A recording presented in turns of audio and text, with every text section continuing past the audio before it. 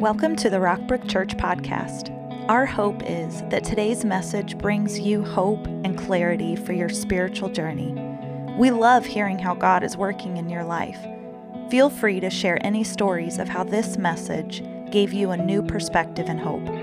Email us at church@rockbrook.org to tell your story. Well, we love to talk about baby Jesus lying in a manger, surrounded by shepherds and wise men who are giving him gifts. Well, it's certainly a true story. It's not the whole story. Today, I want to share with you the untold story of two kings, divinity and a dictator.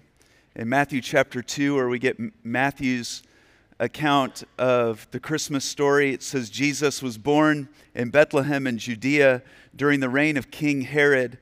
I just want to spend a few minutes today talking about the context of that and what Matthew is setting up. Herod was not the true king of Israel. He was appointed by the Roman Caesar. He was placed in residence by the Roman Empire. He's known historically. If you wanted to search for him and learn about him, you would search Herod the Great, which is a nickname he gave himself. And let me just give you some background or trivia on King Herod.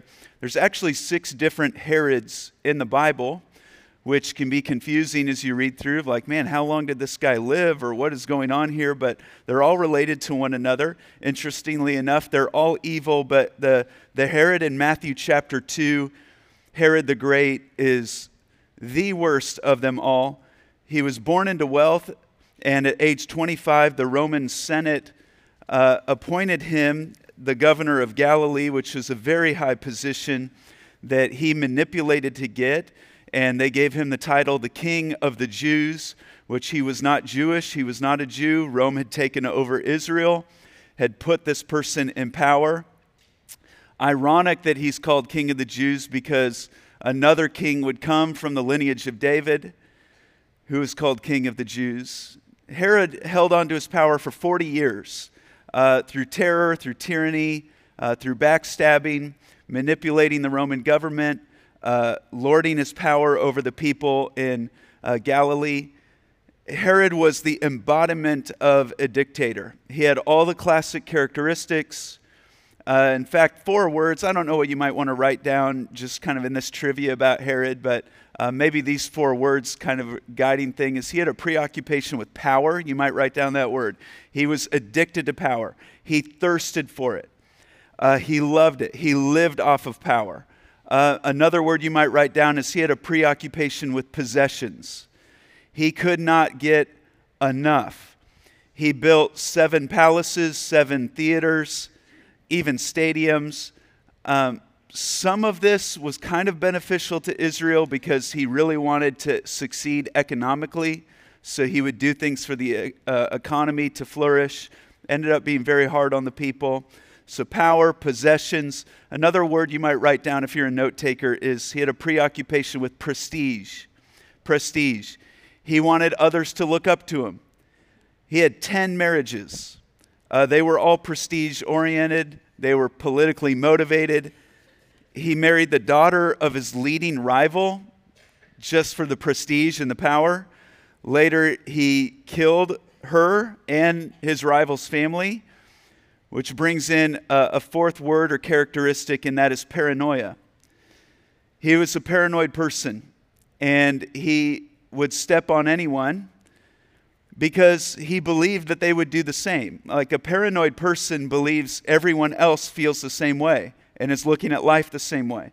A paranoid person thinks everybody else is paranoid and is thinking about them all the time. And so Herod had a cupbearer to taste everything and eat everything, drink everything before him. He'd built several fortresses, all of them heavily provisioned and fortified, and that you can see to this day. Masada is one of the well-known fortresses that he built.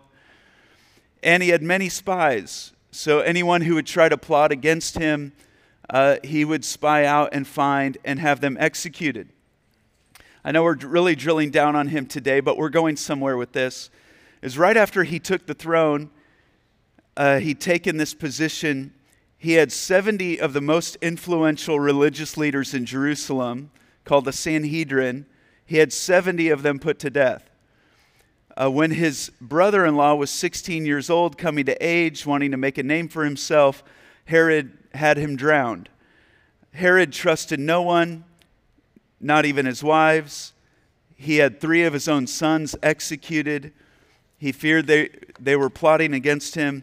He had a brother-in-law and his brother-in-law's wife and their sons killed. After hearing of that last incident, Caesar Augustus is on record commenting, "I think it's safer to be Herod's pig than to be his son." And he ruled for over 40 years. Merry Christmas, everybody. That's how Matthew's account of the Christmas story begins, right? Untold, right? He ruled for over 40 years. That's until he clashed with another king, and this king also had the title King of the Jews. So one day, Magi come from the east asking a question that shook Herod to his core. They come in, and about that time, some wise men come from eastern lands, arrived in Jerusalem, and they come into town under the rule of King Herod. This is how bold these guys are. Where is the newborn king of the Jews?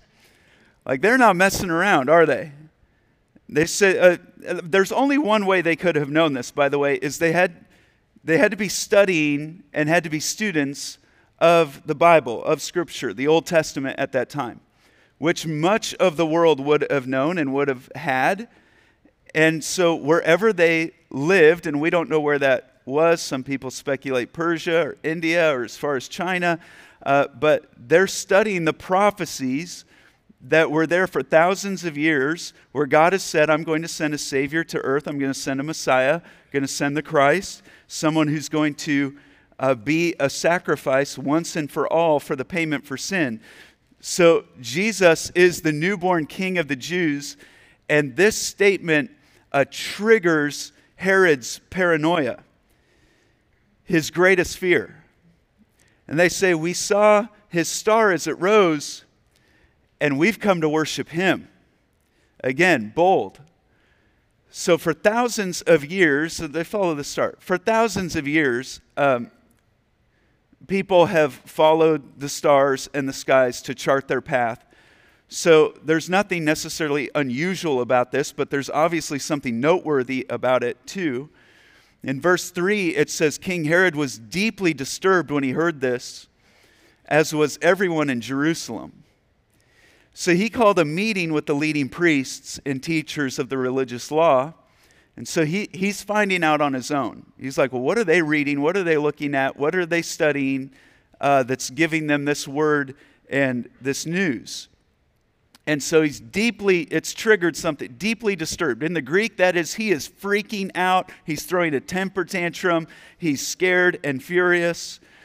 So he gets together the religious leaders, asks them, what's going on? Where is the Messiah supposed to be born? In Bethlehem in Judea, they said, for this is what the prophet wrote, and you, O Bethlehem, in the land of Judah, are not least among the ruling cities of Judah. For a ruler will come from you who will be the shepherd for my people, Israel. So Herod winces, as you can probably imagine, when he hears the word that a ruler is coming who will be born. And he wonders, so maybe these strangers, these magi are onto something, and this boy, wherever he is meant to be the king. Verse 7, then Herod called for a private meeting, so he has a secret meeting with the wise men who have come into town. And he learned from them the time when the star first appeared. Then he told them, go to Bethlehem and search carefully for the child. And when you find him, come back and tell me so that I can go and worship him too. And this is the deception of Herod. He says, hey, we're on the same team here. You can go scout it out, find the boy, come back, tell me. We'll all worship him together. But as we know, that was never part of his plan. In verse 9, after this interview, the wise men went on their way. And the star they had seen in the east guided them to Bethlehem. It went ahead of them and stopped over the place where the child was. When they saw the star, they were filled with joy. Now watch this with me. They entered the house and saw the child with his mother, Mary, and they bowed down and worshiped him. Then they opened their treasure chests and gave him gifts of gold, frankincense, and myrrh. When they found the boy, when they found Jesus, they bowed to worship him. They didn't worship Mary, they worshiped him. Notice they entered the house. So Jesus is not in the stable anymore. I know our entire lives, every nativity you've seen, every manger scene you've seen, it's got Jesus and Mary, and Joseph and cows and sheep and a donkey, and it's got the shepherd and the wise men there together. The shepherds and the wise men never met because the wise men didn't come until much later. They weren't at the stable, or they didn't see Jesus in a manger. The trip across the desert, wherever they came from, had taken several months. The star led them to the house they were in, so the word for child here is the word toddler, actually. And by the time the wise men get there, Joseph has moved them into a house. They're no longer in the temporary situation that they were in during the census. So keep your manger scenes, everybody. There's nothing wrong with it. They all get there because of Christmas. But there's a different dynamic here, and they give these gifts to this child. Verse 12, when it was time to leave, they returned to their own country. They go back a different way by another route. For God had warned them in a dream not to return to Herod. And while Herod was powerful, all the powers and influence of heaven are protecting this Christ child. And after the wise men worship Jesus, God warns them in a dream, don't go back to Herod and tell him anything. Just go back where you came from a different way. Then watch this. After the wise men were gone, an angel of the Lord appeared to Joseph in a dream. Get up, flee to Egypt with the child and his mother, the angel said. Stay there until I tell you to return, because Herod is going to search for the child to kill him. Last year at Christmas time, we talked about the faithfulness and the obedience of Joseph. And here's just another example of Joseph gets word in the middle of the night, get up, leave your house, leave your home, and go to Egypt. And that night he does it. God tells him to do something and he just follows it. He obeys. God provided a way for their needs to be met. But we see what happens with Herod in verse 16. Or that night Joseph left for Egypt with the child and Mary, his mother, and they stayed there until Herod's death.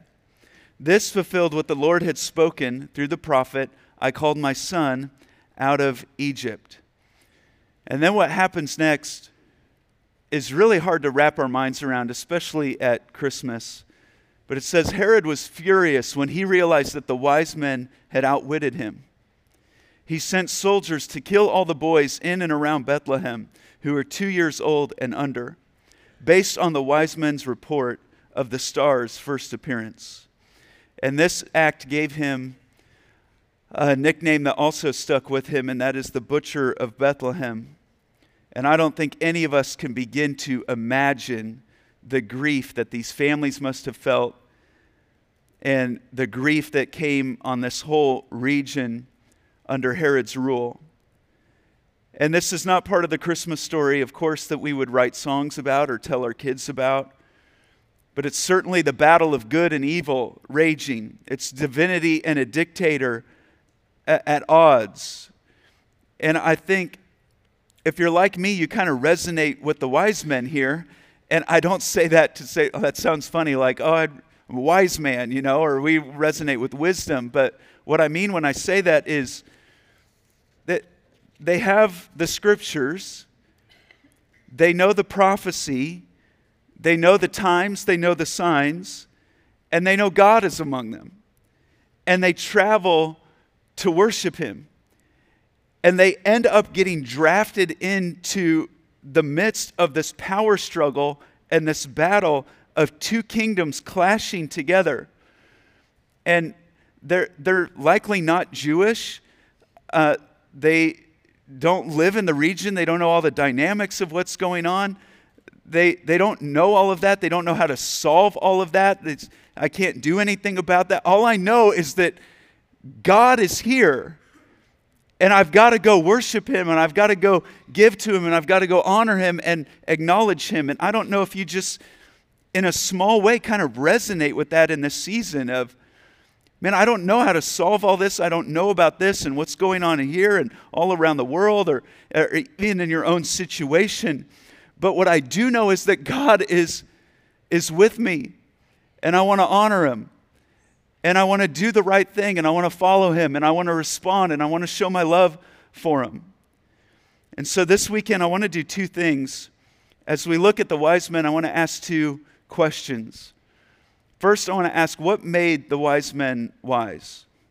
How is it, all around the world, all those people, all the people even in Jerusalem, but it's these guys who come from a distant land. What made them know that and understand that? And then what's the significance behind the gifts that they give? And it's important for us to understand what made the wise men wise, because what made them wise is some specific things that they did, and we are going to need to do those same things this Christmas, and we're going to need to do those same things in 2023 if we want to be wise, if we want to follow God. And the first is, I would submit that they were seekers of the truth. Wise people seek the truth. They're not happy with guesses. They're not happy with speculation. They're not happy with just, I wonder, and let's talk about that. No, they want to know, what's the truth about life? What's the truth about me? What's the truth about the past? What's the truth about the future? Wise women and wise men seek the truth. In verse 2 it says, "Where's the newborn king of the Jews?" They were seeking Jesus. Really, when it comes to truth, there are two kinds of camps you could fall in. There are speculators and there are seekers. And speculators guess about the truth, they conjecture, they wonder, they make assumptions. And I've been a speculator. In fact, I remember a very specific season in my life, just filled with speculation, and had made friends with a lot of people who were kind of in the speculation phase. And what I learned through that is speculators love to talk about God and discuss, but what ends up happening is they go round and round and round and never make a decision. And what I learned in that season of my life, it has been so long, and I realized we've never made up our minds on any of this. Like, no one ever comes to a conclusion. No one decides anything. Because once you make a decision of, well, this is what God is like, and this is who God is, and this is what Jesus did, then you have to live like it. But speculators just want to keep talking about it, keep wondering about it. Seekers, genuine seekers, on the other hand, which God loves seekers. It's when you take the time to find the truth. Genuine seekers ask questions. They have doubts. They investigate their doubts. They put aside preconceptions. God loves seekers. We love seekers. Why? Because the Bible says, if you seek him, you'll find him. God says, if you seek me with all your heart, you will find me. And if you are genuinely serious about wrestling with your questions and genuinely serious about seeking God, you can't miss him. And these wise men were wise because they sought the truth. More than that, number two, they were willing to go to any length to find it. These guys are willing to go to any length to find the truth. Some wise men from eastern lands. And so these guys have traveled thousands of miles at great expense. It cost them a lot of money. We don't know how many there were. Lots of people say 3. That's because there was 3 gifts. Either way, even if it was just 3 guys, they had attendants with them. This was a long mission, many people. It took a long time, hard to fund. Could have been half a dozen magi, could have been a dozen, could have been many people, we don't know. But what's ironic to me is that all the spiritual activity in the world, the focal point is Jerusalem, and no one in Jerusalem seeking Jesus. In fact, it's disturbed Jerusalem that there's a newborn king of the Jews. And it's the guys on the outside who come to Christmas. I mean, the people who know what's up, there's only a handful of people. You've got Simeon the priest, and you've got John the Baptist's parents, and you've got Joseph and Mary, and there's just a handful of people in the area that know what's going on and realize what's happening. And you can have Jesus right in your midst and right in front of you and completely miss him. And that's what's going on here. You contrast the wise men who are making a many months trip across the desert because they're serious about seeking God. That's wise. And number 3, if you're taking notes, they didn't stop until they came to Jesus.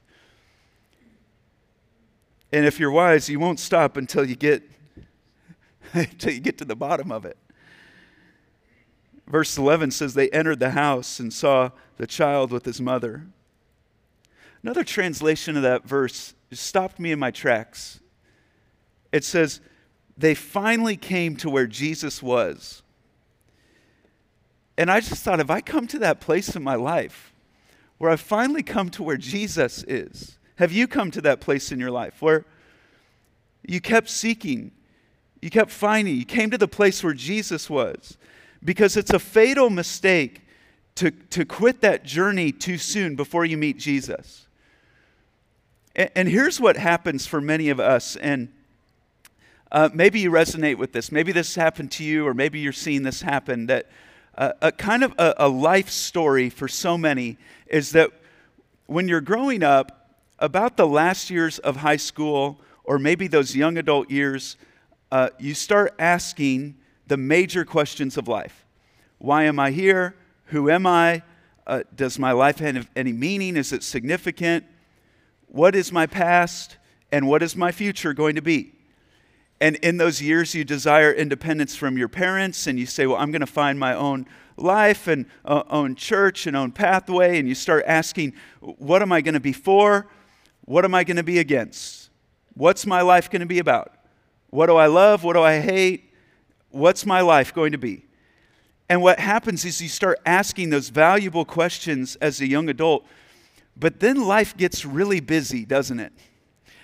And you've got to pay insurance, and you've got to pay bills, and you're dating, and you're going to school, maybe getting a degree, or getting a job, getting married, having kids. And all of a sudden, those primary questions of life, of what am I going to seek? What am I going to search? Who am I going to be? You stop on that journey halfway, and you give up having concrete answers on those solid questions. And a lot of people start off in life getting independence from their leaders, from their parents, wondering, who is God? What's the purpose of my life? And then somehow they wander off busy and distracted, and they stop that journey before they get to the end. The wise men are seekers of the truth, and they'll go to any length to know the truth about God, the truth about me, the truth about my life.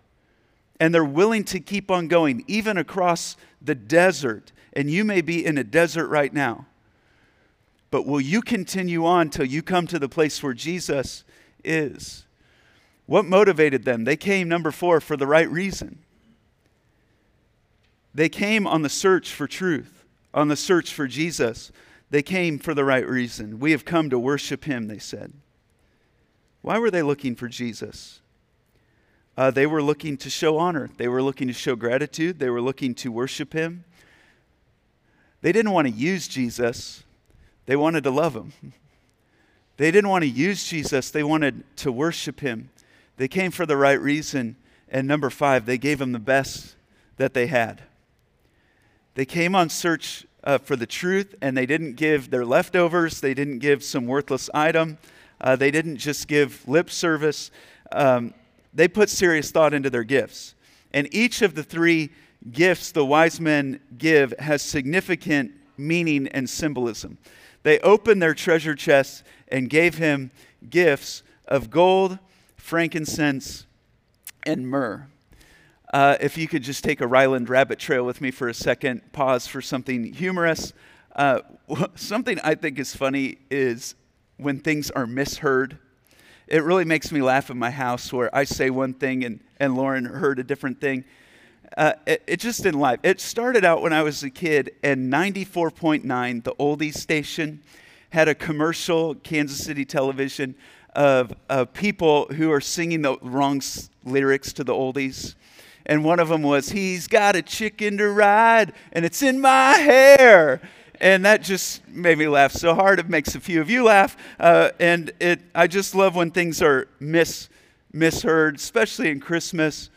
I read in Reader's Digest recently a Christmas thing that these kids were at a play, and they're singing Christmas songs. They're singing "Hark the Herald Angels Sing." And a little boy just gets so bold in the thing, and instead of singing "God and sinners reconciled," he belts out "God and sinners dressed in style." And I just love that kind of thing. So there's this boy who, gold, frankincense, and myrrh, he thought the magi were maggots, and he says the maggots brought gold, Frankenstein, and Smurfs. And now every time I read that, I think of that, and I'm sorry to do that to you. But what's the significance behind the whole gold, Frankenstein, and Smurfs? Is gold is a gift for a king. It's a precious metal. And in all of antiquity, if you were to go honor a king, you would bring some gold, a tribute of gold. It was the most precious metal. They didn't know about platinum or what have you. And it was a tribute to say, I'm honoring you as the king. I know you as king. You are my king. And they're saying that this child is the king. Then they bring frankincense. And frankincense is the incense that was used in the temple for worship to God. So they're saying gold for the King of Kings, frankincense for the priest of priests. That you're not only king, you are God. And this child, Jesus, is going to be the great mediator between us and God. And then the third gift is the most unusual. It's a strange baby gift. Any woman who got this at a baby shower would be shocked, because myrrh was the spice that was used to embalm dead bodies. It's the burial spice. And when a person had died, they would put myrrh, the spice, on the body and then wrap them in linen and put them in the grave or the tomb. And so it's this gift of symbol of bitterness and suffering. It's also a gift of salvation and purpose. That they're saying, we realize this is the Savior who came. Jesus didn't come to live a long life and die of old age. He came to suffer. He came to die in our place. He came to be a final payment so that we can live a new life, so that we can be forgiven. Even before Jesus preached a sermon or had spoken before people, the wise men knew why he was there. And it was to defeat death, defeat the grave. So there's the information, and I had it there, like left it at that this week. But then I realized, this isn't a sermon yet, because we could just look at that much, read the text, see the significance of the gifts, significance of Jesus, the divinity, Herod, the dictator. But that wouldn't be a sermon. Maybe inspirational. You might say, oh yeah, there's some stuff in there I forgot, or I've never heard that before. But I just wondered, well, what would make this a sermon? Not just inspiration, not just trivia, not just information, not just the truth about Christmas. And what makes it a sermon is when we say, well, what's the real question is, what should I give? Like, what do I do about this? And so this Christmas, I'm going to ask you to bring two things to Jesus this Christmas. The first is, would you be willing to give to Jesus, to give him your heart? And you might say, oh, that sounds so nice. Give him my heart. Like, yeah, I can do that. I'll give him my heart. I've done that before. But the reason I chose this one is the heart is mentioned almost 1,000 times in Scripture. In essence, this is what it says. The heart is the deepest spiritual part of us. It's where our emotions and our desires dwell. There's nothing more significant that you could give God than your heart. Anything else would be seconds. It's the most significant thing you have. What is your heart? It's what you love. It's what you value. It's your value system. It's what you care about. The heart is what you treasure. Jesus says where you put your treasure, that's where you're going to want to be. That's where your heart is wrapped up in. God says we may not even understand our own hearts, but that he knows the secrets of the heart. And based on his knowledge of the heart, he's going to judge. He says, I, the Lord, search the heart, test the mind, give every man according to his ways that flow from his heart. Jesus, when he pointed out the fallen condition of people, he said it comes from the heart. He said, you all think it's external all around you. He says, no, it's flowing from within. He says, from within, out of mankind's heart come evil thoughts, sexual immorality, theft, murder, adultery, greed, malice, deceit, lewdness, envy, slander, arrogance, and folly. He says all these things come from inside and make us unclean. And it's just a reminder that our biggest problem right now is not external, it's internal. That we have a heart problem. And in order for a person to be saved, the heart must be changed. And it only happens, God says, and God does it in response to faith. In Romans 10, it says, with our heart, one believes. And in grace, God can create a new heart within us. He revives our heart. A heart can be hardened, a heart can be softened, Scripture tells us. A heart can be broken. God promises to revive our hearts, to heal our hearts. And God's work of creating a new heart within us involves testing our hearts, filling our hearts with new ideas, new wisdom, new desires. It's the core of our being. The Bible puts such a high emphasis on the heart that when you've been given a new heart, guard it. Keep your hearts pure. Above all else, guard your heart. It's the wellspring of life. It says in Philippians, we put our trust in Christ. We focus on the right things. God guards our hearts and minds in Christ Jesus. In Proverbs 3, verse 5, Solomon in his wisdom said, trust in the Lord with all your heart. Do not depend on your own understanding. Seek his will in all you do, and he will show you which path to take. So will you come to a place this Christmas where you bring him your heart again, all of those things, that you say, God, what am I holding back from you? Show me, and I will bring it to you. I will give it to you. The second thing I'm asking you, if you'd be willing to bring to Jesus this Christmas, is to bring others to him. That's the second thing you can give that he doesn't have. And he wants people, he wants his children in his family who choose to love him and trust him. It's the reason we celebrate Christmas. In John 3:16, you know the verse, but would you read this out loud with me? For God so loved the world that he gave his one and only Son, that whoever believes in him shall not perish, but have eternal life. You will never outgive God, because he will give you eternal life. And this is what Christmas is all about. Christmas is God shouting to the earth, I love you, I care about you, I will make a way for you where there is no way. And I want you to bring others to Jesus. Do you believe this? That whoever believes in him, whoever, like when you go to stand before God and he says, why should I let you into my heaven? You can use his word and say, well, you told me that whoever believes in you shall not perish but have eternal life. And I'm a whoever, and I believed what you had to say, and I took you at your word. But let me ask, who's the whoever in your life that needs to believe, that needs to know? And will you be a light to them? Who are you going to be a star to this Christmas? Who are you going to help guide to Jesus and be one of the stars, be one of the lights in their life that points them to Christ? Who are you going to be bold to? Inside your worship guide this weekend, also at the door on the info table, we have the Hometown Christmas at Rockbrook invites. And I just ask you, who will you invite this Christmas? Who will you be a witness to? And who can you just simply bring with you to a Christmas Eve service? I'm not asking you to convince them of anything, just to be a witness, just to give them an invite, to hand an invite to your friends and neighbors Be a star. And the gift that you can bring Jesus this Christmas is being a light to somebody else. Who are you going to be bold with to say, I believe it, Jesus came, God came. He died in my place for my sins. He rose, He ascended to heaven. So this month, I challenge you, bring your heart and bring someone else. Would you pray with me, please?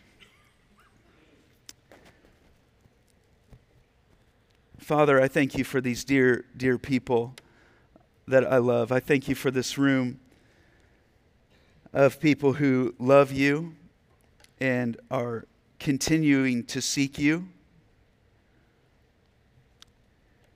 God, I thank you that you loved us enough to send your son, Jesus, to forgive us, to make a way for us, to go into the most harrowing of situations and circumstances, and to find victory for us. And God, we just humbly submit our hearts and our lives to you again. God, I pray that you would use us to be stars and lights for others. God, we thank you for the people, the family, those in our lives who've been stars for us, who helped show us the way to you. God, I ask you to bless each and every person in this room this Christmas. Bless their health in a season where so many people are struggling. I ask you to bless their safety in all their endeavors and running around and shopping and everything else. And may we, in the middle of all this rush and all the activities, make room for you in our hearts. We pray this in Jesus' name. Amen. Thanks for joining us today. We would love for you to get connected to what's going on at Rockbrook Church. Visit us online at rockbrook.org for service times, small group information, and other ways you can discover your purpose here on earth.